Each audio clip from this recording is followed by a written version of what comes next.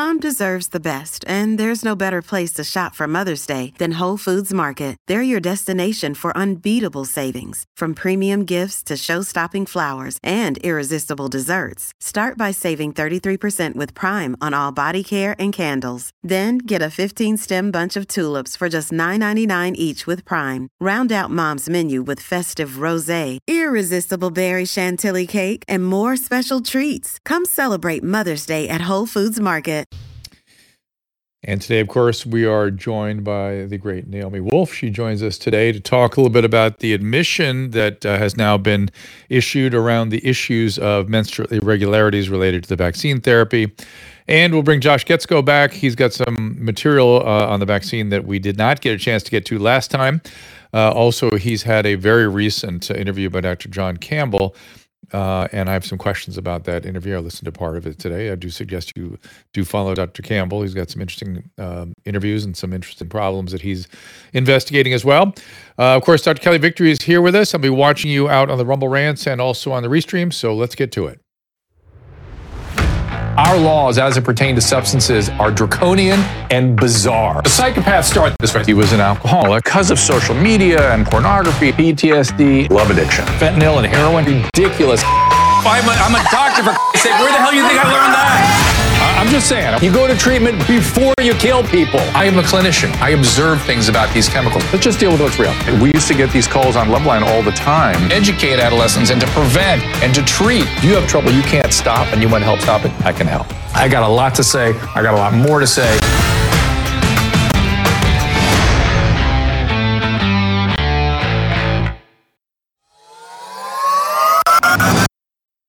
I think everyone knows the next medical crisis could be just around the corner, whether it comes in the form of another pandemic or something much more routine like a tick bite.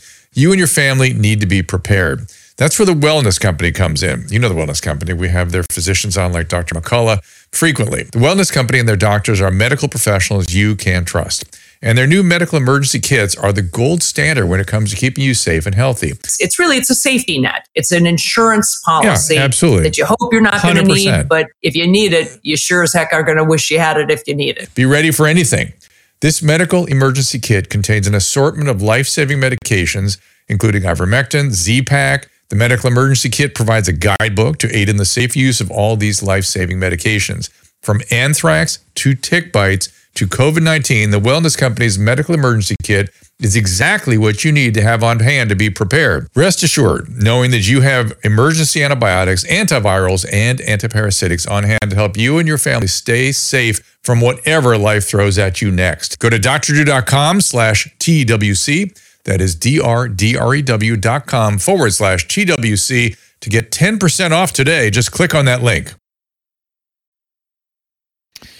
So let me tell you a little bit about our guest today. Josh Guetzkow is a senior lecturer at Hebrew University, sociologist, and he is, hang on, of course, I ran afoul of his, it's not in here. How about that? That's why I ran afoul of it. We've talked to him before. He's a PhD. He is an analyst of data, and he has some questions about some of the VAERS data in particular.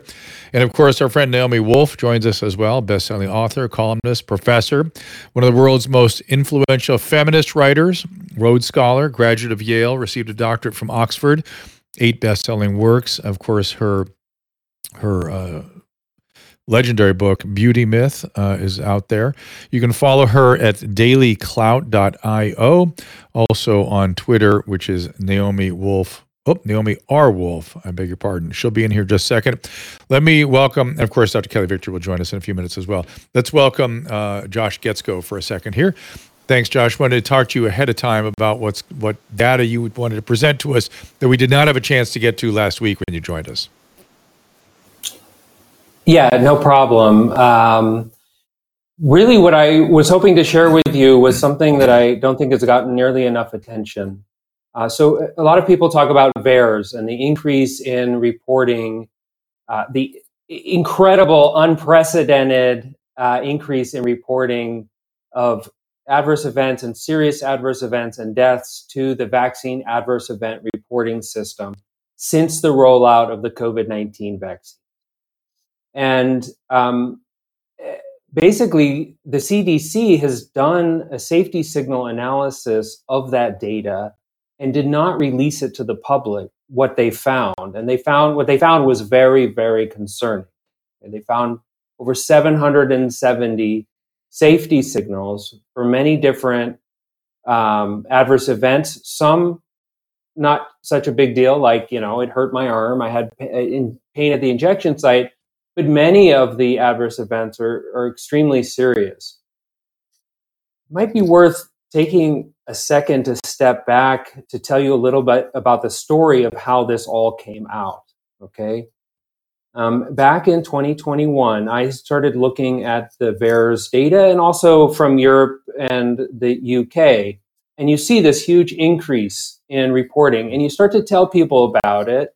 And one of the first things that you'll hear is, well, we're vaccinating a lot of people. So, of course, we're going to get a lot of reports, but it's just incidental, right? It's just anything that happens to you, bad that happens to you, you're going to connect it to the vaccine. And so I started looking at how the CDC actually goes about doing an analysis. How do they tease apart sort of, when do we get worried, okay? And I found that some papers they had published with their methodology. It's a very simple methodology. Here's what you basically do. If you have a new vaccine, you look at what percentage of the reports for that vaccine are for a particular adverse event. So let's say myocarditis, okay? So let's say, and then you look at what proportion of reports for that event do you have out of all of the reports for this new vaccine? And you compare that to the proportion of some comparative vaccine that's been around for a long time, like the flu vaccine or all vaccines or something like that. So imagine 50% of your adverse events that are reported for this new vaccine are for myocarditis, but in the past, only 25% of the reports were for myocarditis. Oh, we have a signal, we have a safety signal, because we have a larger proportion of events being reported for that particular adverse event. Okay, it's very simple, basic math. And so I just did that, and I looked at what the signals were, and I found lots of, hundreds of very concerning safety signals. I went a step further and I said, well, maybe there's something here going on with the number of doses. Let's look at how many reports are we getting per million doses that are being given out. And what I did is I compared COVID vaccines to flu vaccines, because like COVID vaccines, flu vaccines are also given out to elderly people. And so it allows us to sort of, I was able to compare different age groups. And still, I found very concerning safety signals. And it was like flashing bright, hit you right between the eyes kind of thing. There was no way to make the signals go away. So I said, well, if I'm seeing these signals and I'm using the CDC's methodology, then the CDC must be seeing something, right? They must be seeing safety signals. And so together with a legal team at Children's Health Defense, we FOIA'd the CDC, because beginning of 2021, they put out a document on their website how they were going to go about doing safety signals, a safety signal analysis for the new COVID vaccines. And they said, every week we're going to do this type of comparison that I just explained to you. It's called PRR, proportional reporting ratios. So we FOIA'd them. Well, what did you find in these, proportional reporting ratios? It finally got back to us in the spring, March of 2022, and said, well, actually, we didn't do it. We didn't do a safety signal analysis of VAERS.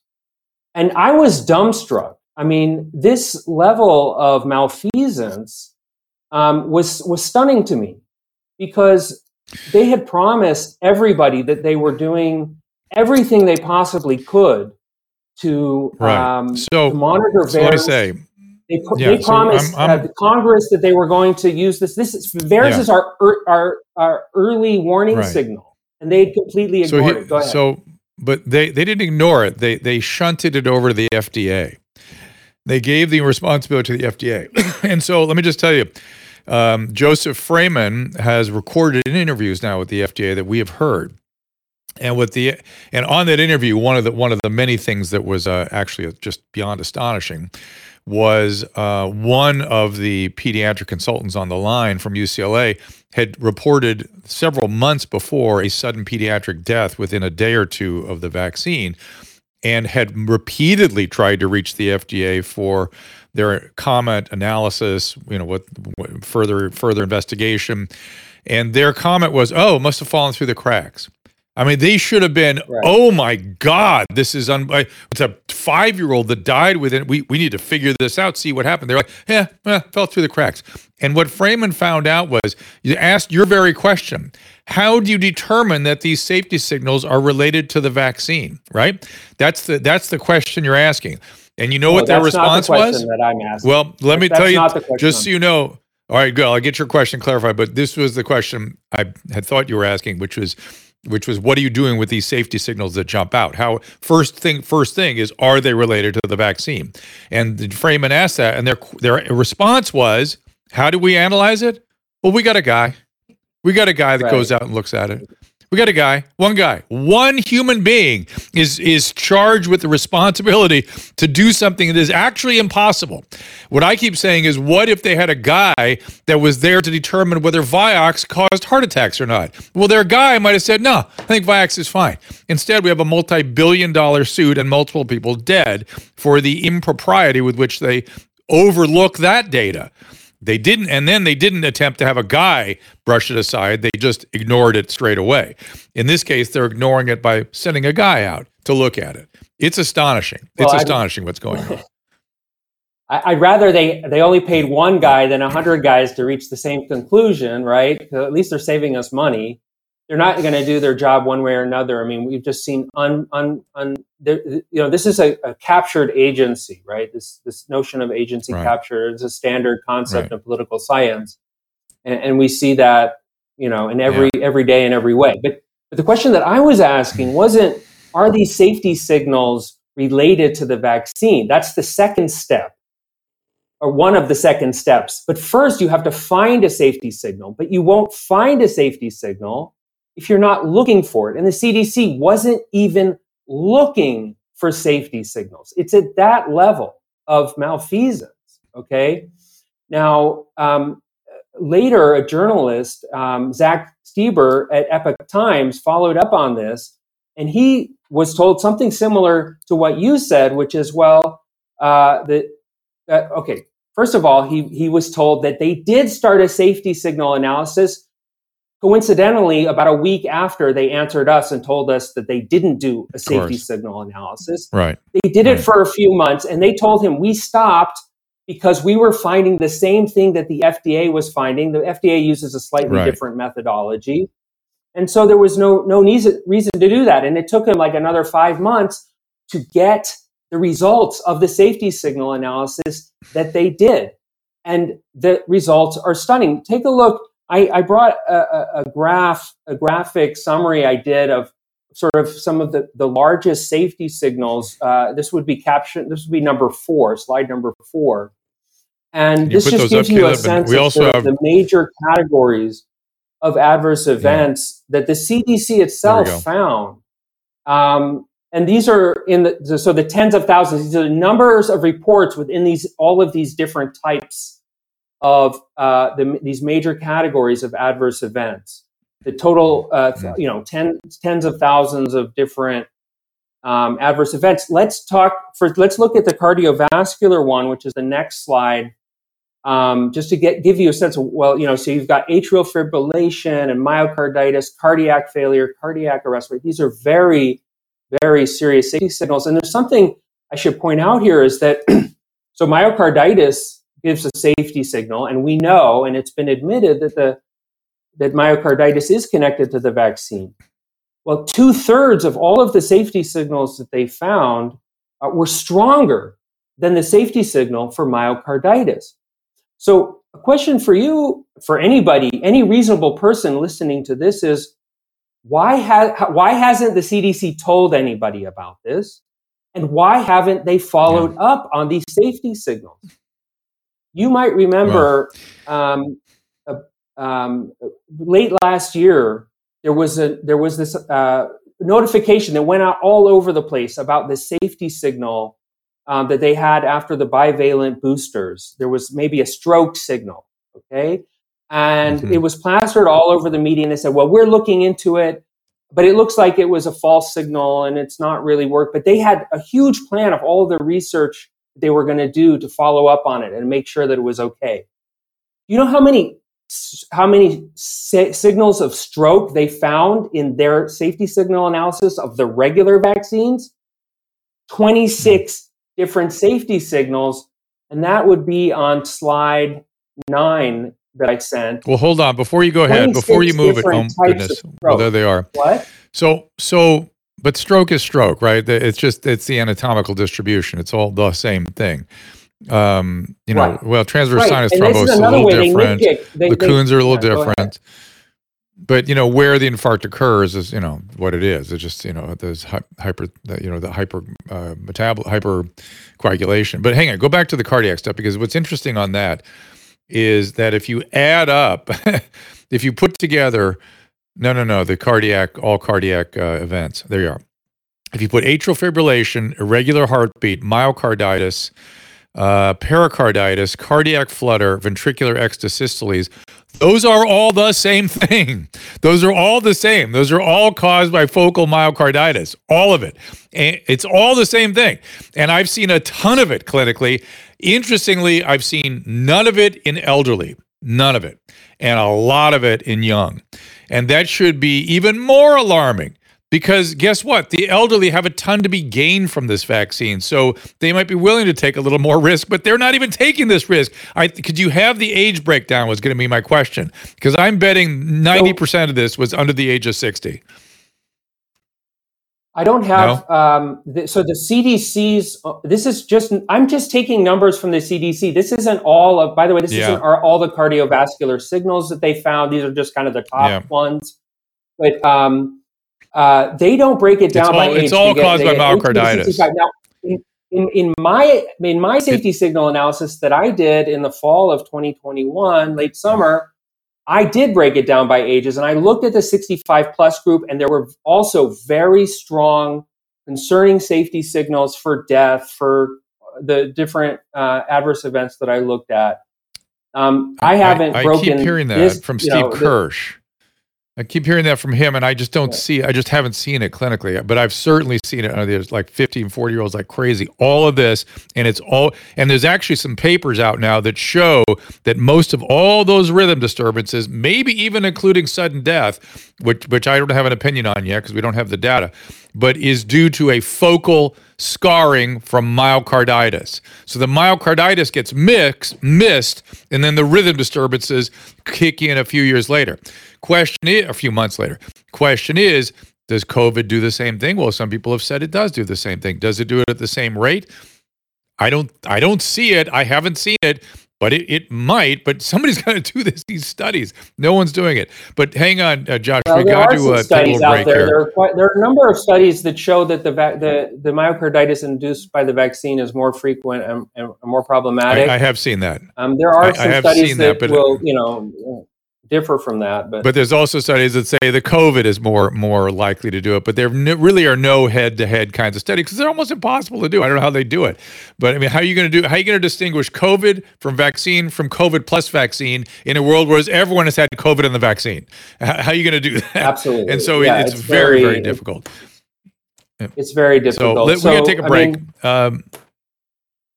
Go ahead, finish your thought, and then we'll take the break. No, that's fine. Go ahead.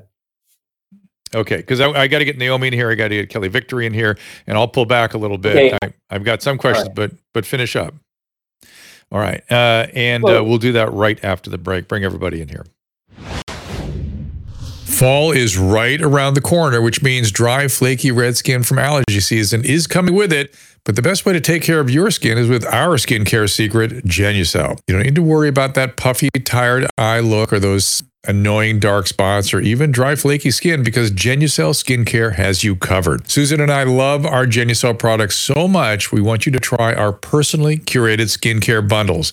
It's risk-free at Genucel.com/Drew. Genucel works so well, you can see the results in this unplanned live moment on our show when the Redness Repair Cream repaired my skin in just minutes right before your eyes. Their concentrated vitamin C serum helps keep your skin plump and hydrated. Plus, with their immediate effects, you can see astonishing results in under 12 hours. Quick, effective, and easy. Go to Genucel.com/Drew right now to try our bundles and save over 60% today. And remember to enroll in Genucel's world-class concierge program for additional savings and free shipping. Don't wait. It's Genucel.com/Drew, GENUCEL.com/DREW. There are three reasons the central banks are dumping the U.S. dollar: inflation, deficit spending, and our insurmountable national debt. The fact is, there is one asset that has withstood famine, wars, political and economic upheaval dating back to biblical times: gold. And you can own it in a tax shelter retirement account with the help of Birch Gold. That's right, Birch Gold will help you convert an existing IRA or 401k, maybe from a previous employer, into an IRA in gold. And the best part, you don't pay a penny out of pocket. Just visit birchgold.com/Drew for your free info kit. They'll hold your hand through the entire process. Think about this. When currencies fail, gold is a safe haven.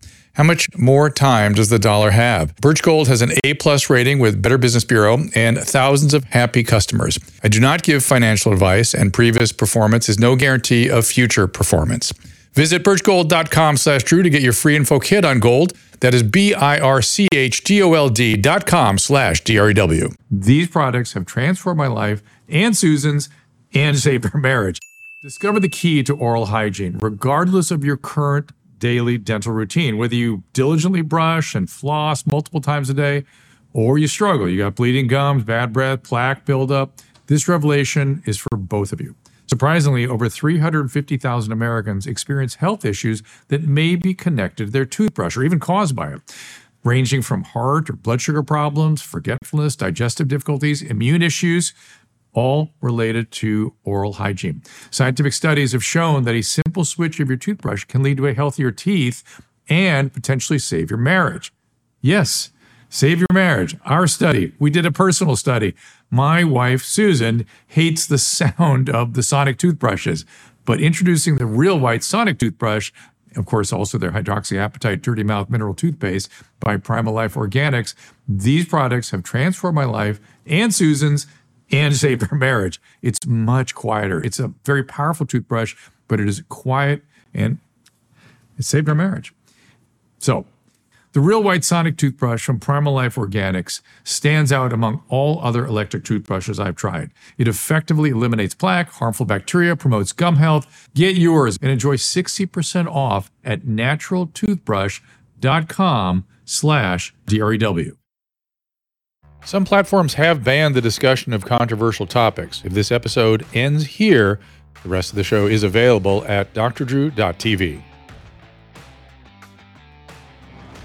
There's nothing in medicine that doesn't boil down to a risk-benefit calculation. It is the mandate of public health to consider the impact of any particular mitigation scheme on the entire population. This is uncharted territory, Drew. And at this point, we are welcoming Dr. Kelly Victory. Dr. Rich, I'll give you a couple minutes with Josh. We had a little bit of a choppy sort of transition there because there's a lot of delay because poor Josh is maybe 10 or 11 hours ahead on a time zone far, far away. But we appreciate him being here. You can, by the way, follow him on X at JoshG99. And the Substack is, I hope I'm getting this right, Jack A. Napes, Napes. Dr. Well, Victory, I've changed it. It's researchrebel.substack.com. It's a little easier on the tongue, rolls off the tongue a little easier. Okay, well, welcome, Josh. Really happy to have you back, and I appreciate you putting up with the late hour where you are. I know our viewers will find this shocking, but I'm actually going to push back a little bit on what you guys were just talking about. I reject the idea that we do not have data and evidence that these myocarditis cases are a result of the vaccine, not COVID, Drew. And we've got Peter McCullough coming back Wednesday next week on the 11th, and he can speak more authoritatively than I with regard to this. But the studies are very clear that the people who have suffered sudden cardiac arrest, for example, absolutely myocarditis that is vaccine induced. And they also have now plenty of autopsy data, unfortunately, that shows very clearly that the spike protein that is causing the myocarditis is vaccine induced spike. We have the stains that show you are able to differentiate clearly between vaccine induced spike protein and virus spike protein. They stain differently. The nucleocapsid is different. So you can say very clearly the spike proteins that are globbed up in the myocardium are a result of the vaccine, not the virus. And as I said, I'll leave it to Peter next week to really speak. That's really the main topic I want to address with him, is to put to bed the idea that these are COVID-related cardiac injuries rather than vaccine-related. So I'll leave it at that for a second. What I want to, I share your apoplexy, Josh, regarding the CDC's abdication of duty to investigate the VAERS reports. Let me just clarify one thing you said, which is that, VAERS is our early warning system. No, VAERS was their early warning system. They own that system. They designed it. The CDC, NIH, and HHS own that. It's not like a bunch of tinfoil hat wearing conspiracy theorists, anti-vaxxers like you and me, created this system. This is, I say that was tongue in cheek, by the way. This is their system. They own it. They are obligated to investigate it. So not only have they not looked at the VAERS data, but then during COVID, they created this whole second system of early warning sign called vSafe. And they were going to optimize the cell phone, the idea that everybody was going to, sign up on their cell phone, and within hours and days and weeks after the vaccine, they could report in real time any bad events or any ill effects they were having from the vaccines. After a period of time, they just stopped that study. They shut down the vSafe system, and they have never reported out the data from vSafe. So 2 questions for you. Number 1, have you been able to get your hands on any of the data? Because if it were good, I promise you, if it were good, we'd be hearing all about it. Have you been able to get your hands on any of the data that they clearly captured from vSafe? And then the second question is, when you look at the VAERS data, are you seeing a decrease in reports, an increase in reports? What's the trajectory of the reports coming? So 2 questions I'll throw to you right there. Well, the vSafe data, they only released essentially the immunogenicity data, which is sort of a preset number of, I think, about 8 to 12 different questions. Did you have swelling? Did you have a fever? Did you have this? Mm-hmm. And that's been analyzed. The Informed Consent Action Network got a hold of that, and that's been analyzed sufficiently. What hasn't been released are the open field questions where people could type in what they wanted or what they were experiencing, and that hasn't been released. Nor has the pregnancy data. There have been reports, the CDC reports on that. I just want to let you know that my battery looks like it's about to die, and for some reason my plug isn't working. So if you lose me, oh well. And then when you say pattern of reporting over time in VAERS, what time frame are we talking about here? What it meant was in terms of the pure numbers, when we know when the vaccine program was rolled out, we were seeing an just overwhelming number of reports to VAERS of all different sorts of things. Absolutely. Are those numbers continuing to go up or down? Well, no, because people are not, they're up, they're higher than in the past, historically. But because people are getting fewer injections, there are fewer reports. But there's still a backlog of reports, and there are new reports coming in. Like, people who died 2 years ago, suddenly their reports are showing up. It's interesting though, because there was a huge influx. So in August 2020, the CDC contracted with a big company to increase to get ready for the deluge of reports. They were expecting, instead of getting 1,000 reports a week, they were expecting to get 1,000 reports a day. Instead of 5% serious adverse events, they were expecting 40% adverse events. That was in August of 2020. Why were they expecting that already back then? That's a good question. But even though they paid them like $10 million and they hired all these people, they immediately experienced a deluge that they couldn't even, they couldn't come up with. You can see that in picture number 3 that I sent you from an internal report from that company to the CDC, showing this huge spike, very early on, that they couldn't get out, and they ended up having to renegotiate the contract, hire a bunch more people, and it took them 6 months just to go through the backlog of reports. And yet the CDC will tell you all the time that they are not seeing any safety signal. This is what is known as interocular trauma. Okay, it hits you between the eyes, and there's no getting away from it. People dismiss VAERS, and they say, well, anybody can report to VAERS. The quality of the data, you can't trust it.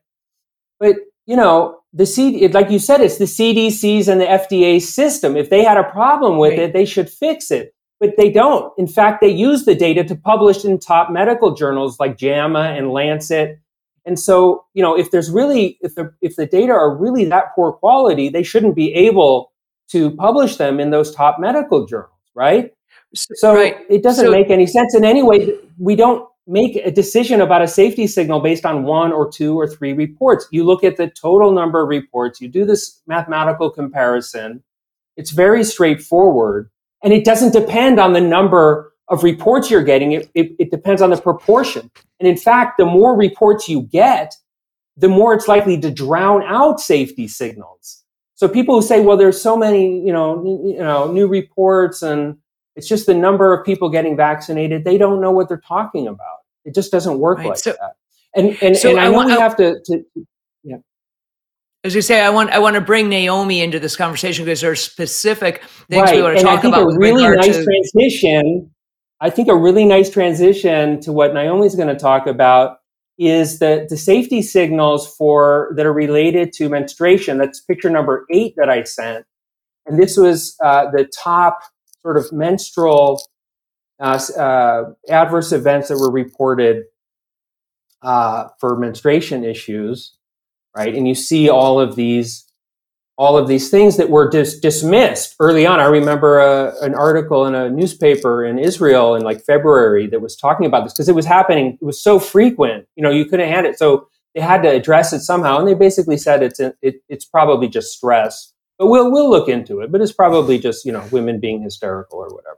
Well, the reason I asked the question, Josh, about the trajectory of the reports to VAERS is because one of my many fears about this whole thing is that as time goes by, as the period of time from people's vaccination extends, that people, and certainly doctors who already want their head in the sand and already have blinders on and already don't want to acknowledge that these are vaccine related, people won't connect the dots. So if all of a sudden you're, 9 months, 12 months, 18 months past your last shot and you are diagnosed with a turbo cancer, or you all of a sudden have a fertility issue, or do people still say this may well be a vaccine-related side effect? And so my fear is that the reports to VAERS will drop off when the inclination of the powers that be is already to say, see, everything's back to normal, we're all okay,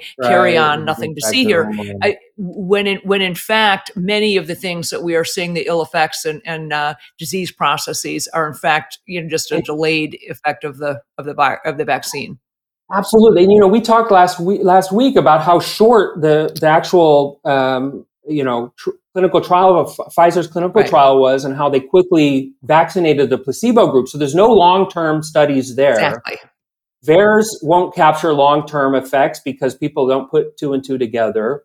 And the way that they study adverse events using medical record data, right? The CDC does this. There are many studies that do this. They look at a very narrow window, like first 4 weeks, 6 weeks after vaccination. And here's the trick. they say, is the number of adverse events or the number of medical problems people are looking at, and they usually only look at a dozen or so, is it higher in the, say, 4 to 8 weeks after the vaccination than it is in the next period after vaccination? So if you go from 0 to 4 weeks, let's compare that to 4 to 8 weeks. Do we see a higher, but what if it's high in both periods? Then you're not going to see, you're not going to find you're not going to find a problem there, because your comparison is all messed up. And that's basically what most of these studies do, where you say, oh, we published in JAMA that there was no problem. Well, yeah, but your methodology, is highly problematic. Right. So it's, Let's take a break here, Drew. Yeah, and get Naomi in. Yeah, I agree. So okay, we just bring her straight. There she is. Naomi, welcome as always. And I was watching a little video before we all got in here of my last apology to you. So do I need to apologize again or for anything else? I'm getting used to it, and I find it rather satisfying now when you're right. Dr. Drew, it's after Yom Kippur, and I think you're in a really much better position than just about every other male doctor in the world. Maybe there are 6 of them who have, recognized what a serious issue this is, and you're the only one who's actually apologized for not recognizing it sooner. So I think you're in good shape morally. And you're being kind. You're being kind by saying I did not recognize it sooner. I did. I recognized it when you reported it, and I dismissed it. It was worse. I dismissed what you were telling me, and that's really what was inexcusable. I was very dismissive, and that's not okay. The hubris is the enemy right now for all of us, and there was my bit of hubris creeping in. But Naomi, I wonder if you noticed on the data that Josh threw up there, and Caleb, if you can put it up again, the menstrual data, slide 8. It's all the same thing. Every single one of those observations is menstrual irregularity of varying degrees with varying frequencies and varying sort of manifestations. But it's called menometrorrhagia. It should be one category, which is heavy, irregular, or no, or painful. It's all the same, or more frequent, or postmenopausal. It's all the same.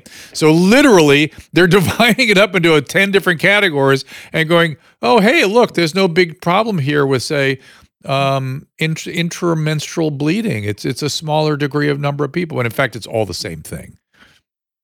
Yeah, they used, many of your viewers know that for the last nearly 2 years, I've been overseeing a group of 3,250 doctors and nurses and scientists who are going through the tens of thousands of Pfizer documents released under court order, and they've issued 85 reports. And one of the reports has kind of a mirror image of this slide from the Pfizer documents as opposed to from VAERS. And it also breaks down horrible things happening to women's menstrual cycles in these sort of slices, right? But there's like 10,000, 15,000 women in each kind of cell or line,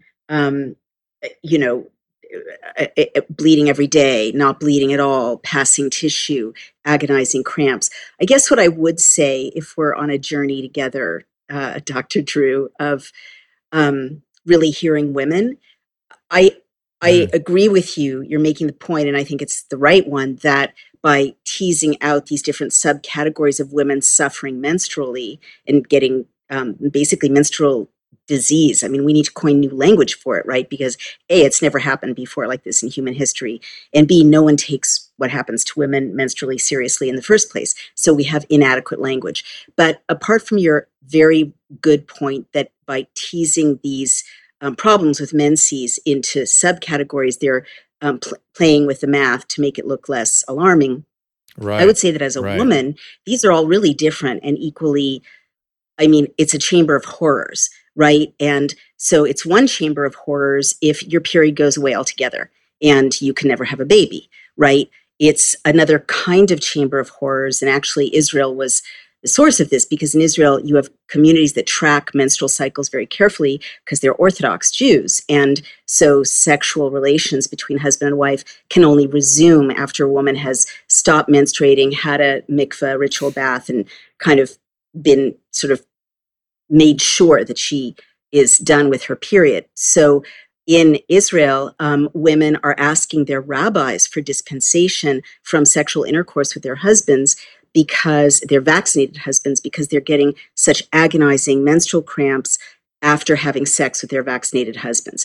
And that is something that was referenced in the Pfizer documents, that vaccinated men, there's something in Is the this sperm all in of vaccinated men. Facing the Beast also, Naomi? Is it in the new book, Facing the Beast? A fair amount of it is, but the drilling down into the various ways in which women's lives are being ruined through something that is being, that I think is being minimized even now that studies are, 2.5 years late confirming that women are having problems with their menstrual cycles. I guess what I'm trying to stress is that this is not just menstrual dysregulation. No language that the scientific establishment is using now, even though they are grudgingly admitting that I was right in June of 2021 when my life was turned upside down by accurately saying on Twitter, women are having menstrual problems. I guess what I'm trying to say is these are disabling conditions, many of them. Bleeding every day is a disabling condition. So let me, but look, real quick, Kelly, real quick, I want to apologize again because you're making me realize not only was I dismissive, like, oh no, we see menstrual regularities all the time. I was dismissive on another level, which is I wasn't taking this seriously because women and their menstrual cycles. I mean, I was guilty of that also, and so as usual, we can all do better, and this is a great opportunity to examine ourselves on this. And as a male physician, I shouldn't have dismissed your observation, and B, we all should be not so dismissive about women and their menstrual functioning. It's something that we are casual about at best. So thank you for refining that. Kelly, go ahead. I'm sorry. You're very welcome. Yeah. So, sorry, Dr. Victory, go ahead. Well, I was going to say, let me take this a little bit different direction. I agree with you wholeheartedly, and we were seeing this clinically, Naomi, and I have said from the beginning that I anticipated we would see huge problems related to these vaccines and fertility and reproductive issues. And sure enough, we are. So there are two big questions, two big elephants, I think, in the room. Number one is addressing the why. What is it about these vaccines that is causing this huge array of fertility and menstrual issues?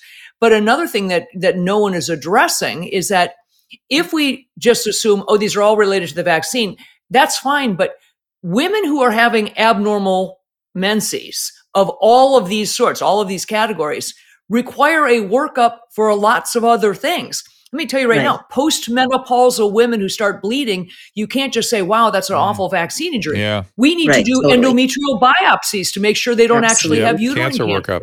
Young women. So all of these people need a cancer workup. All of these women need workups for polycystic, ovary disease. They need workups for all kinds of things. This isn't just a simple, oh, look how awful which it is awful. But the reality is we have now tens of thousands, or millions of women, hundreds of thousands, I don't know what the actual numbers are, who now need really extensive, full, soup to nuts workups to find out what is causing this. Is it deposition of the spike proteins? But we have just opened a can of worms that I don't even know where you begin with women's health to start addressing this, because these are not simple workups. The idea of doing an endometrial biopsy in every postmenopausal woman, which is your obligation. If you're having bleeding after menopause, it is cancer until proven otherwise. I mean, that is cancer until proven otherwise. Just think what that is going to mean. So, I'll hand it back to you, Naomi, because you've got lots to talk about the actual data, but I'm throwing that out there. I'm so glad you did. Thank you, Kelly. I mean, it's everybody knows. Like, how does everybody not know that postmenopausal bleeding is a terrible warning sign of terrible things that are wrong? And so I guess when you're speaking, you're absolutely right. And what I would say there is by turning menstruation, which was a healthy process and a sign of a woman's health, into a disease state, like moving it over into a disease state, what you've just described is going to bring billions of dollars to, in addition to the medical industry, right? All those tests. And I also want to add on the emotional side, the fear, Right. every time you have, not just the fear that you might have cancer if you're a postmenopausal woman bleeding, but if your period is so irregular and you're trying to have a baby, then every month when you have spotting or 2 periods a month or all the Right. weird, multiplication of Right. periods that you see in the Pfizer documents, you're going to think you've lost the baby. You probably have, or lost that pregnancy. And if you're trying not to get pregnant, then every time you don't get your period on time, you're going to have a pregnancy test. You're going to freak out. You're going to Right. have a Right. horrible discussion with your boyfriend or your husband. You're going to go to an abortionist. I mean, or make plans for having a baby that you're not anticipating, or it's not coming at a time that you want. Right. It basically, I'm trying to describe women's lives being turned to hell, turned upside down with every single one of these, Right. neutral sounding little categories on these scientific documents, whether it's VAERS or in the Pfizer documents. And as a woman, right? So good. Shannon, shocker, women being ignored about problems only they experience. This led me to what I wanted to say to the men in this discussion. And I'm so glad the men are here, but it's been like a weird 2 years, because for 2 years I've been trying, as you see, to raise the alarm about this. And mostly the men who will speak to me are religious Christian and Jewish priests and rabbis. The liberal men don't care about it, won't talk about it. The medical establishment didn't care about it, won't talk about it. So I appreciate you, gentlemen. But what I was going to say is, it's literally like if a bunch of men were saying, my penis, I'm having a discharge from my penis, or my testicles, there's like lumps on my testicles, or I'm having problems with erection, or problems with ejaculation, or I'm not sure I'm fertile anymore. It would be like the universe would stop functioning until everyone found out what was wrong with the penises and testicles of men. And I just put that there. Well, truly, as I said, I'm trying to elevate this to, it's absolutely debilitating for women and the impact on them, but the implications, potentially the health implications, are profound. Let's talk just about the issue of fertility. We know, and you and I have been talking about this, we've reported on it before, that if you look at birth rates around the world, they are down universally in those countries that have been highly vaccinated. Most of Western Europe is down somewhere in the range of 6 to 9%. Certain places like Taiwan was down 26%. The United States birth rates are down somewhere around 7%. And interestingly, we do not see those decreases in birth rates in places like sub-Saharan Africa that were largely not vaccinated for COVID. So let's just talk about the impact of fertility and what you're seeing there, independent of all the horrific things people are, not that not being able to get pregnant, if you wanted to get pregnant, isn't horrific, but let's talk just about what you're seeing in terms of fertility rates. Yes. Thank you. So Facing the Beast does go into detail about this, because I think this is the greatest issue facing humanity right now. Those numbers are the right range, and Igor Chudov, who's a mathematician on Substack, has some pretty comprehensive essays that I cite in Facing the Beast, which show, and they're from government databases, which show that there are basically 1 million missing babies, 1 million missing live births in Western Europe. And he also shows a 13 to 20% drop in live births, especially in Western Europe and North America. And it's not rocket science. We know basic biology. I mean, one of the things that's clearly happening with all of this, it's not just menstrual dysregulation, right? As I understand what menstruation is, if you bleed in the middle of your cycle, or you bleed postmenopausally, there's something wrong with your uterine lining. Your uterine lining is being shed or dissolved in some way. And so that matters, because the way you have babies, if you're of childbearing age, is that a blastocyte attaches to the uterine wall, right? So something's destabilizing the uterine wall with these vaccines, so that implantation of the blastocyte is more difficult. And I guess when you were asking about what could be the mechanism, our volunteers' reports have identified, in the Pfizer documents for that matter, which are so clearly focused on messing up women's menstrual cycles, like it's like the centerpiece of the Pfizer documents. That's why I say it's intentional. But there are two mechanisms people should know about. One is, although all the CDC and the spokespeople said that the injection materials stay in your deltoid, they don't. And Pfizer knew that, and the CDC knew that, and the FDA knew that. Right. And so the Pfizer documents show, and we've talked about this, a biodistribution. This confirms, finding that Steve Kirsch and Brett Weinstein found a couple of years ago, biodistribution of the materials throughout the body. But they especially accumulate in the ovaries. So you've got, and this includes lipid nanoparticles, which are an industrial fat covered in polyethylene glycol, which is a petroleum product. So these are accumulating in your ovaries. And I'm an English major and I see what's wrong with this, right? Because a fatty substance covered in a toxin is accumulating in your ovaries with the first shot. Our volunteers have found no way in which lipid nanoparticles leave the body. Then they accumulate more with the second shot in your ovaries. Then with the first booster, they're going to accumulate more. And I have whistleblowers, nurses, and midwives writing to me saying that they, in surgery for completely unrelated things abdominally, are seeing blocked fallopian tubes in vaccinated women. So there's like almost a mechanical, blockage of the ovaries and fallopian tubes. You guys, we don't really know yet. We were seeing all these things that are candidate potential mechanisms. And I know, Kelly, you and I spoke to Ryan Cole, who showed us slides of not just ovarian accumulation of both spike and lipid nanoparticles. He also showed us intrauterine thrombosis, right? There's something, there may be, it might have been Thorpe that showed us that there's something going on in terms of the clotting mechanisms affecting the lining of the uterus. So there's three mechanisms right there. There's a fourth now, which is getting on people's radar, which is plasmids. Plasmid story has yet to be told, and there may be DNA plasmids binding and releasing from the ovaries actually causing this. Have you heard that theory, Naomi? Oh, yeah. Couple of things. I mean, you're right on it, Dr. Drew.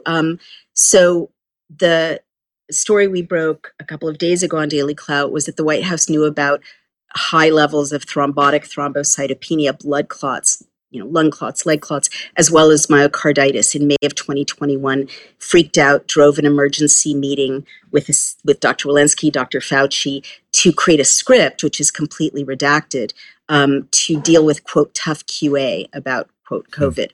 So, yes, and the Pfizer documents also show blood clotting, clotting problems are rife with the vaccine. And, what is uterine lining and menstruation? It's a blood issue, right? So that you're right that's one mechanism. And I guess the last thing I want to say is I went to Kevin McKernan's lab a couple of days ago with my husband as the cameraman, and he showed me the vials of Moderna and Janssen. And by the way, Moderna is cloudy, which is really interesting and creepy. You can kind of see the thickness and the grayness of the viscosity of the liquid. And he has found, he's a founder of Medicinal Genomics. He does PCR testing, and he found plasmids and fragments of DNA in the Moderna vial. So he was explaining to me what that does. I don't know yet the effect that would have on menstruation, but it can't be good. And I guess the last thing I would say about a possible mechanism is that lipid nanoparticles traverse membranes, and they traverse every membrane in the human body. Right. So that they are going to, if they traverse every membrane, Dr. Thorpe, shows like placentas that have been, ruined. Right. Independent midwives were in touch with her, confirming this because these lipid nanoparticles are traversing them. So if you've got something traversing membranes of the human body, you've got something else that could be destabilizing the uterine lining and the uterine environment. There's no question that we have known, and Drew and I did a show over a year ago now, Drew, just on lipid nanoparticles. We've known for decades that lipid nanoparticles are very problematic, particularly to the reproductive organs. As you said, Naomi, Pfizer knew, and we know because we have the study out of Japan well before the vaccines were launched to the public. They knew darn well that the material did not stay in the deltoid muscle of the arm and that it traveled 11% of it concentrating in the ovaries and testes. So between the mRNA and the lipid nanoparticle, we knew that there was going to be trouble in those hormone-producing organs of the testes and the ovaries. The other thing I will mention that I would throw out there in terms of back to this issue of birth rates and fertility, and I raised the alarm flag about this again before the vaccines were ever launched, which is that one of the portions of the spike protein that you are intended to make antibodies to bears a remarkable resemblance to a protein that is required for placental development called Synctin-1.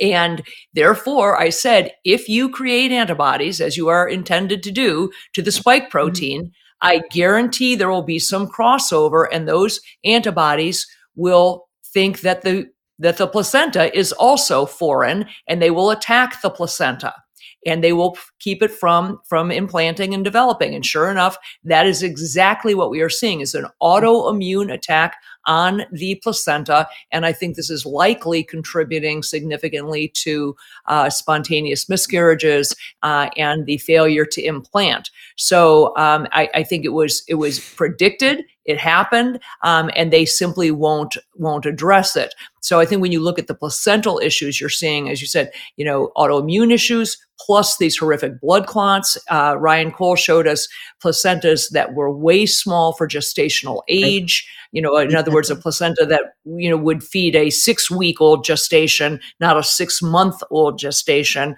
And these are really, really problematic. So yeah, I assume, like me, Naomi, you take no great joy in having been right. There's, some relief, I suppose, in vindication. But here's my question to you. The data are unassailable. You've been proven right again. I've been proven right over and over again, not because I was a good guesser, because it was clear what was going, okay? Why is it, with all of this data, all of this evidence, I don't see that we're winning the battle. They're still pushing these shots. They're still recommending them for pregnant and lactating women. What is it in your mind do you think needs to happen to turn the tide? Well, it honestly depends on what day it is, whether I feel like we're winning or losing. But I do think we've had significant recent victories. Because Pfizer has lost $150 billion in value since we started reporting out these facts, and other people did too. And they're back to where they were before 2020. So all that massive, balloon of profit, which was based on lying to us and hurting us and killing us, and funded by our taxpayer dollars, paradoxically, that's gone. And I also do hear, as many beatings as we've taken, as much reputational attacks as, have been directed at us, I do hear that people in the land of CNN and NPR and young adults, especially, who are the ones most at risk of never having babies or, having their babies not be born or, spontaneously aborted and so on. Word is getting out.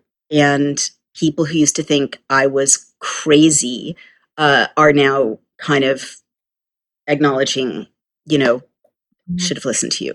So not that that's important. What's important is just saving the human species. So those are victories because, thousands, if not millions of lives have been saved by us not shutting up, and using every channel available to us. Now, that said, as you may know, I don't think this is a normal time in which there's just greedy pharmaceutical companies and captured regulatory agencies being not careful enough or exploiting a situation. And, it's not like The Jungle, Upton Sinclair's, story about corrupt institutions and tainted, milk and meat. I think, and I've shared this with you, and more evidence is coming out showing that I'm right about this, not that I want to be, that a war is being waged against us. And my original research found that these injections are manufactured by the Chinese Communist Party and distributed by the Chinese Communist Party, and that in 2021, the IP, the intellectual property, was transferred 100%, according to the SEC filing, to China for Pfizer BioNTech injections, COVID injections. So I think this is related to what's going on at the border. And I'm the daughter of immigrants, granddaughter of immigrants. I believe in legal immigration, but there's a war, and millions of people, many of them of fighting age, are flowing in over the border. And at the same time, people are dying and being disabled in Western Europe and North America. And babies are aborting and being miscarried in Western Europe and North America. So bad people want a world in which the United States is not a superpower, in which people who live in the United States never knew what it meant to be citizens of a free republic because they come from authoritarian regimes, and in which those of us who do remember aren't reproducing ourselves. And we're, Ed Dowd said, like, we're on track for that in 5 years. It's like, inject everyone with this disabling, sterilizing injection, try to do it 5 times, flow people in who have no memory of living in a republic, of not being desperately poor and subjected to authoritarian regimes, and wait 5 years, and you're going to have a completely different reality in Western Europe and North America. And it's one in which we won't be able to fight back as free people. It'll be, kind of World Economic Forum serfdom. So that's what I really think is happening. And I will say again, I don't want to say it. I want to be wrong. I want to have misstated. There aren't that many people who have looked at the Pfizer documents, in detail and read every one and edited every one of 85 reports that these experts have put together. I have done so. And I've looked at those sections in the Pfizer documents where they say things like, 2 babies died in utero due to, quote, maternal exposure to the vaccine. And they just say it. They know that this injection is killing those 2 babies, killed those 2 babies. And they didn't stop everything and say to the FDA, we killed 2 babies in utero. We know it was exposure to the vaccine. No, they, as you say, doubled up. To this day, people send me ads about, pregnant women have to get this injection. The other thing we haven't talked about is mRNA, spike protein, and lipid nanoparticles in breast milk, which I also sounded the alarm about. Broke that story with the volunteers. In the Pfizer documents, 4 women have blue-green breast milk, and babies are, like, there's another chart which would chill your soul of babies getting sick from drinking vaccinated mom's milk in the Pfizer documents. This many babies had swelling of their flesh. This many babies had fever. This many babies had convulsions. This many babies, 1 baby died. They brought this poor baby to the hospital. It had multi-organ system failure. And Pfizer just documents this. They know they're sickening babies. And look at, breastfeeding has gone from 34% of babies and moms to 14%. And just look around you. The world has changed. Look around you. Do you ever see really heavily pregnant women anymore? You see women with tiny bumps, but do you ever see women who are like really, really pregnant at a normal size, late stage pregnancy? You don't. And this confirms what our midwives and nurses who are talking on background to me are saying, that babies don't come to term. They have to deliver them early because the placenta isn't growing normally. And you don't see babies breastfeeding anymore, really. You don't see moms and babies breastfeeding almost ever. So it's a different world in which the female body has been poisoned and butchered. The parallel economy has empowered us to care for our health, well-being, as well as longevity. Likewise, for us pet parents who now have a place to go when it comes to keeping the family dogs, cats, even horses in the best shape possible. As a dog dad, I'm thrilled to be working with Pet Club 24/7. a company founded by two guys who lost dogs to serious conditions, including cancer. Pet Club 24/7 has an incredible array of products, including a line of supplements for humans, such as the Inforce Plus Coreolus Versicolor and Inforce Coreolus Versicolor with reishi. My friend and colleague, Christina Ferrari, a cancer survivor herself, swears by it. When I was diagnosed, the doctor in the emergency room told me, you have 2 years to live. Oh, boy. Along with the stem cell, I took these. I have been in remission for 8 years now. For dogs, Mush Puppy treats are a fan favorite. Rex, oh boy. Oh, he came right.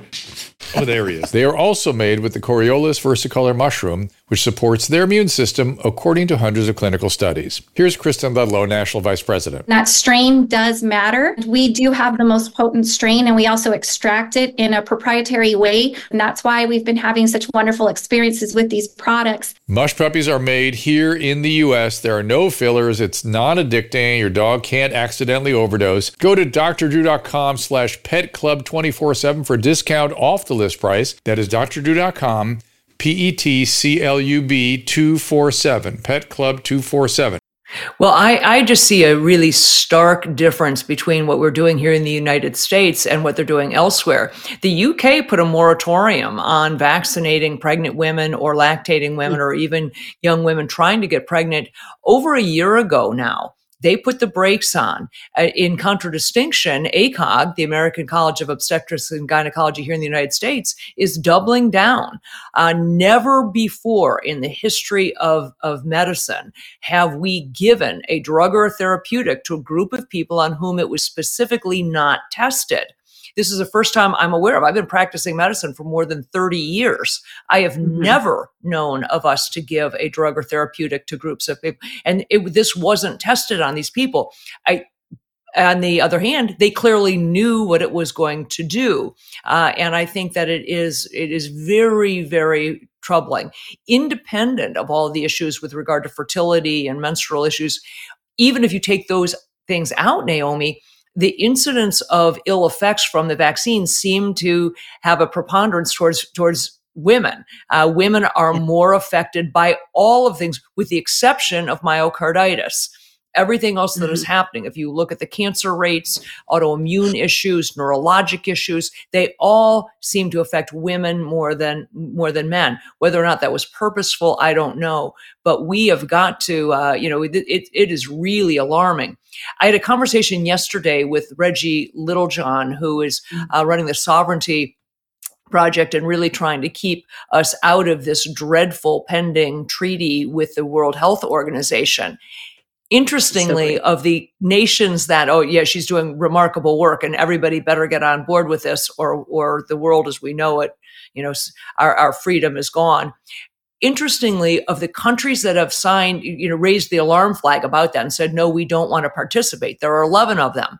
There are countries like Iran, Syria, Cuba, Belarus. Wow. You know who's missing from that? The United States. The United States has, we're all in. We're all into the One Health. I like you very much, but you and I don't have the same health. I'm here to say we don't have one health. My health is not your health. And likewise. So, it's really, really alarming. So I'd love to know where are you taking this next? You've got this incredible energy, you're right. You know the data. Where are you taking it? Well, I just wanted to note, and I promise I'll answer your question, that though pregnant women were excluded from the Pfizer internal trials, nonetheless, 270 women in the Pfizer documents got pregnant anyway. Pfizer lost the records of 234 of them, which is illegal. Well, of course of the 36, of course they did. Of the 36 women whose records remain, over 80% of them lost their babies. And that's just one of the two places in the Pfizer documents that shows shocking levels of spontaneous abortion and miscarriage. So where am I taking this? Well, I guess, in Facing the Beast, I I talk a lot about the death of the innocents. I mean, it's interesting. If you really want to know, I'm reading the Geneva Bible in a separate series of videos, 1560 Founders Bible, and we're at Exodus, and it was a time in which the babies were being sacrificed by state policy. Pharaoh was like, get rid of all the children of Israel's babies, and it's incredible to think that we're in a time that literally echoes the Hebrew Bible, in which state policy around the world knowingly is killing babies, at massive, unimaginable scale. So I guess this may not be the right place to say it, but in Facing the Beast, I go from looking at what's really happening to humanity to asking a question like, why is this happening? And I personally have come to the conclusion that, humanity is being tested. I don't know if we'll survive this or not, but I think it's a spiritual battle. I think it's a battle between good and evil. I think we've spoken a little bit about that before.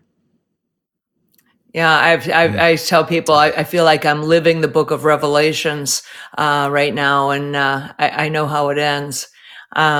So I truly feel like we are living in the end times. Personally, I am still hopeful about it because I know where I end up in it, and I'm okay with that.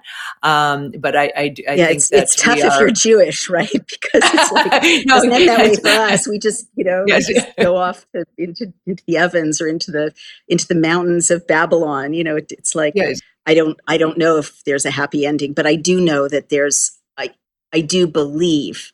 Moving it back to the material, because I know this is not a kind of California kind of show where we leave the material for too long. I do believe, and I see that even as existing institutions are crumbling, like people's trust in health, like CDC, FDA, CNN, NPR, it's collapsing, right, as it should. But I do see new communities arising and new institutions being built. Look at us. Alternative media is now bigger than legacy media because legacy media sold their souls. There's no other way to say it. So I think, if we react correctly, this is 1776 and we really could rebuild America and we could save, some of the babies, if not all of the babies, and some of humanity, if not all of humanity, and maybe rebuild science, rebuild medicine.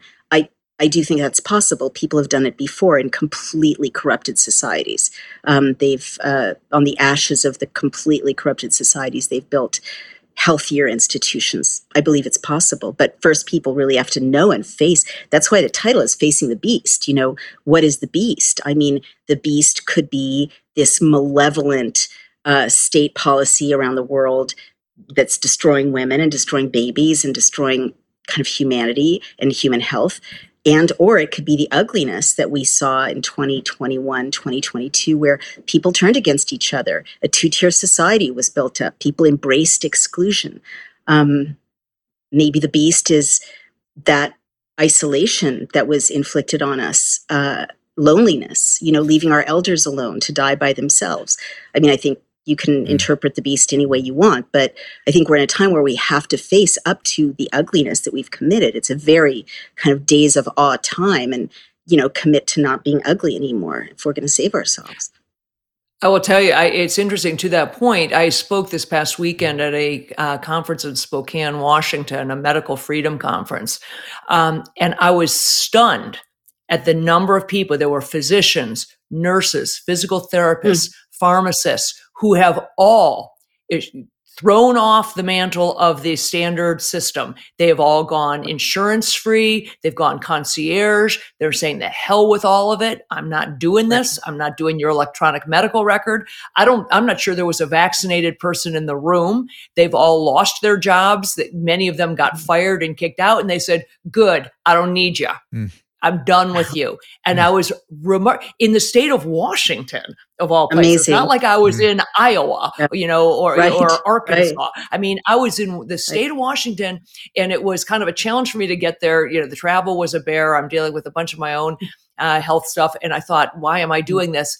And I'm so glad I did, because it sort of renewed my faith in mankind and my faith in my fellow, medical healthcare professionals. I said, maybe there are more people out there who do have a clue, and they're quietly just sort of saying, I'm done with this, and we're creating a whole new system. And so maybe maybe we're about to tackle the beast, Right. and hopefully come out on top. I love that. There was I think this may be happening across the country, maybe even throughout the world. There was a conference called Back to Basics in Wellesley, Mass. that I attended a few weeks ago. And it was the same thing. I've never seen anything like it. Doctors and nurses and like psychiatrists even. Yeah. And they've been like nurses have created nursing networks where you go right to the nurse and you bypass the whole sick medical system. It was fascinating because they also explained step by step how medicine got corrupted, and electronic medical records featured largely in that corruption of the system.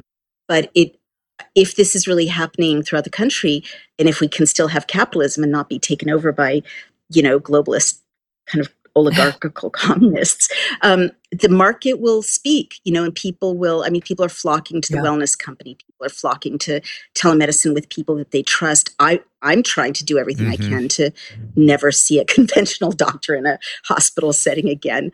And I think there are a lot of us. So that's a very hopeful sign. It's a beautiful sign. No, that's actually the wellness company. Talk about a great example of a group of people, all of whom were targeted, had, really faced the slings and arrows during this. And their response was to gather together, not to reject their patients, not to abandon mankind, but to instead band together, create some unbelievable solutions. They're the ones creating, I think right now, the best targeted therapies to fight off the spike protein and to treat whatever element this is of long COVID, and to really address people's issues. They are a great example of that. So I hope, Naomi, that more of this is going on in little pockets, and we just aren't aware of it all the time because we're constantly facing the ugly. But there's really little pockets that are about to bubble up and sort of band together. I think so. I hope so. At TWC, again, to pile on that, I think they have goals well beyond what they've been doing so far, and really coming together and creating a new kind of medicine. Ultimately, I think it's a great idea. I'm seeing little pockets of similar kinds of things out there, and I think it's something whose time has come. And I'm going to be moderating a panel in a couple of weeks with RFK Jr. and Asim Malhotra, so be interesting to see. And they several other medical freedom types. So it's just an extraordinary time. It is scary though. It does feel like Book of Revelations and end times. But I like both of you. I remain very positive. I have an optimistic bias, I've noticed, and it actually affected me during COVID, where I was like, wait a minute, how bad actually is this? And my bias helped me to see the truth. But it gets very confusing. It's very difficult to sort everything out. And we have to be, humility, care, caution, all these things are worthy words to keep in mind all the time. I never thought words like freedom and bravery, as I've told you before, that would be also top of mind, but they are. Right. And again, today, Naomi has further refined my own humility. I knew I was dismissive of you, but I didn't realize I was dismissive of this thing, menstrual health, let's call it. I guess we don't have a word. We don't have language, proper language for it yet. But it was always very and as you said, when it comes to male health and certainly penile health, the world might stop turning if all men suddenly had a problem right there. And we are we're very dismissive of women's menstrual issues. And if you think about it, I'm just vamping here for a second, but you think about it, the incredible power of that moment when a woman is 11, 12, 13 years old and this begins, men have no idea anything. And then to have that cycling and that part of their regular sense of their own being and health, men have no idea about that. And when it goes off, we're like, oh, so what? So what? Maybe you have a skin rash. Oh, your period's a little irregular. What's the big deal? We have no appreciation. And I didn't really think about it with the way I should have. Here I am, 60 some odd years of age, just waking up to how it's really pathetic, and a physician, and just really waking up to how I don't want to use too strong word, but it's insensitive is really what it is, insensitive. And as usual, women take everything on themselves. It's all, they take it on for themselves, on behalf of themselves, on behalf of women. And it's time that we paid attention. So part of us coming out of the death of the innocents includes being more realistic about women and women's health, I would say. I appreciate that. But again, Dr. Drew, you are forgiven because on this journey, intention is everything. And the other thing is women these are shameful, secret things. Women are not, I see on Twitter all these, bought off doctors saying, well, I don't see any evidence of this. Well, women are not going to go on Twitter and say, I am passing clots out of my vagina. They're just not going to. It's shameful. It's miserable. It's embarrassing. And I guess what I would say to your lovely peroration there is women don't talk about this a lot, but it's hard to menstruate, even when everything is working perfectly and you're a healthy woman, it is hard to menstruate. It's hard to carry a baby. It's hard to give birth. It's hard to breastfeed. None of it is easy, even when everything is perfect. And women have been told to be silent about all of it. So maybe this discussion is very positive. I hope it leads women to be more open and less ashamed. But don't beat yourself up too much, Dr. Drew, because you're facing 5,000 years of being, of women being silenced about the processes of their bodies, especially their reproductive bodies. So let's leave it there. No doubt we'll be back with more. There's a lot, it's always more to talk about here as we try to slog through. Get the book, Facing the Beast. It's out now, Naomi? You can pre-order it now, which is very important. Pre-order. My publishers say, but pre-order it on Amazon. It'll be out November 9th. All right, we will do so. And Kelly, as always, thank you so much. And thank you for yesterday. We were watching from afar and we're intrigued by that whole conversation. It was a great conversation. Yeah, there's just more to be worried about all the time. And I'm looking forward to coalescing around the truth one day soon. I still worry about a lot of things. I worry about stuff, and I want us all to get this right. Yeah. If we go to the root of this social credit score, my social credit score is going to be pretty bleak. So I'm screwed. So let me tell you right now. Non-exist. Yeah. My social credit score isn't likely to be very high. So, I'm definitely fighting against it. But anyway, thank you for being back. You're always a joy to have. I really appreciate it. I appreciate you guys. And also, take care. Naomi will let you go. And also to Dr. Guetzkow, we appreciate his participation. Kelly, I have one question for you that I was going to ask him before. He had a technical problem. If you remember, he said his computer battery was going dead, and lo and behold, it did. But the issue he's making, and he made on the John Campbell, he was interviewed by John Campbell, I think, recently. And he made a big deal out of the bait and switch, which what he talked to us about last time. Right. And I started thinking, I don't really know what the issue is. I mean, so what if somebody, and I'm saying this somewhat facetiously, so I want you to straighten me out. So what if somebody makes a shirt and puts a alligator on it and calls it, Lacoste, as opposed to somebody puts a horse on it and calls it Polo? Maybe it's the same shirt. What do I care if different brands put their brand label on the same thing? How is Comirnaty different than the Pfizer studied vaccine? Okay, so you're conflating two different things. The bait and switch didn't have to do with that piece of it. The bait and switch had to do with the very limited studies that were done using not using this DNA process where they did the E. coli and they grew it. It was done. So the very PCR. limited studies that were done, the PCR. Exactly. And what they actually launched to the public was this thing that was grown with DNA on the E. coli DNA and has the plasmids in it. Totally different thing. Totally, it would be like, you got something past, here's the macaroni and cheese that you got passed through the food, and then you totally replace all the different components with something else and say, I mean, they're totally different products. Still looks the same. Still looks the same. Looks like macaroni and cheese. Totally different products. Okay, got it. So, and is that the one that's labeled Comirnaty? Is that Comirnaty, or is that, yes, was there another switch? Okay. So no, Okay. so you get this thing that goes out with under the EUA, but it's now made with the DNA. Okay, so it's not what they tested. Right. So all the testing they did before and doesn't even apply because we don't even know. No testing was done on this new stuff. So that gets the emergency use authorization.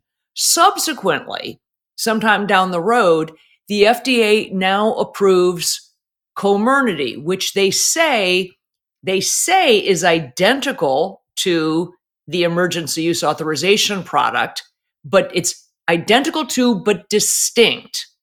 Okay. And the reason this was sleight of hand, they did this because they knew very well that they would capture more people who were vaccine hesitant, because many people were saying, well, I'm not getting this thing until it's FDA approved.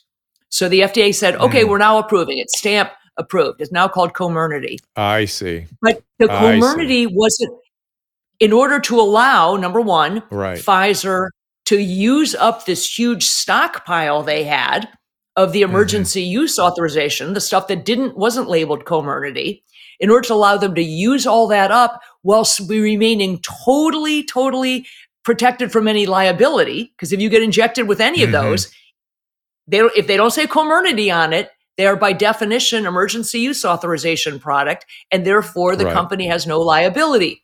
So they allowed them to use up this huge amount they're still using it up. There's still no Comirnaty in the United States. If you go in today to say, I never got vaccinated for COVID, but now I'm, feeling badly about, myself, and I'm now going to go get it. And you go in to get a Pfizer shot, you are going to get the emergency use authorization stuff, the BioNTech. That's not Comirnaty. And therefore, if you drop dead or have a problem, you can't sue them. So that was, again, it was sleight of hand, but that stuff that ultimately made it to the market was the second product. It was the bait and switch.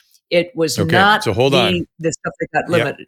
I get it. But now, if I'm looking at it from the UK, say I'm in the National Health Service there.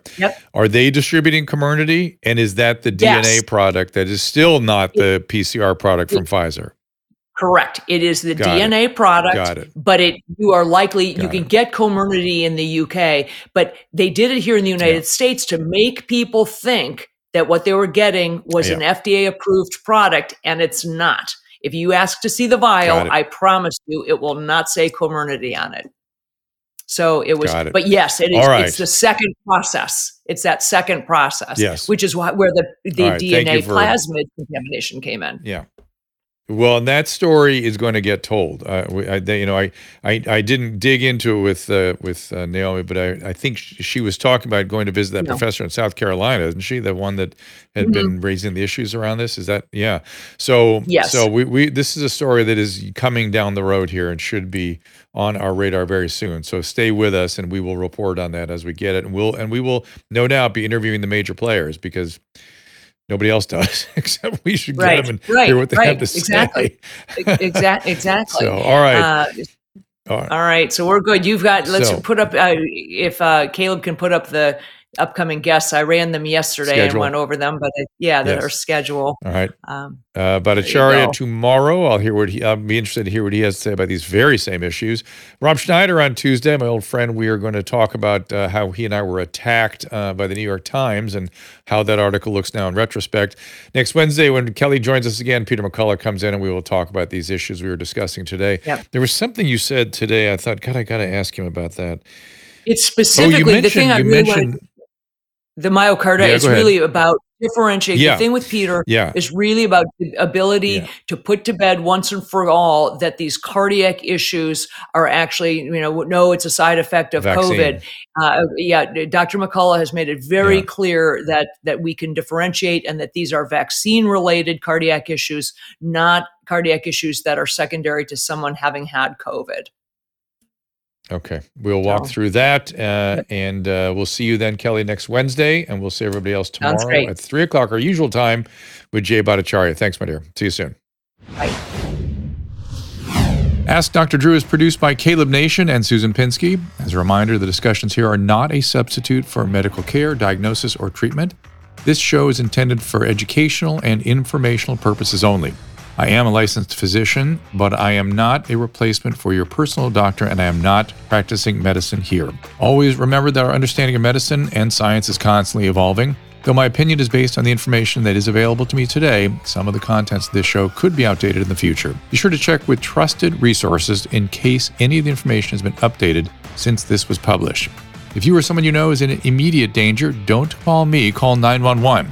If you're feeling hopeless or suicidal, call the National Suicide Prevention Lifeline at 800-273-8255. You can find more of my recommended organizations and helpful resources at drdrew.com/help.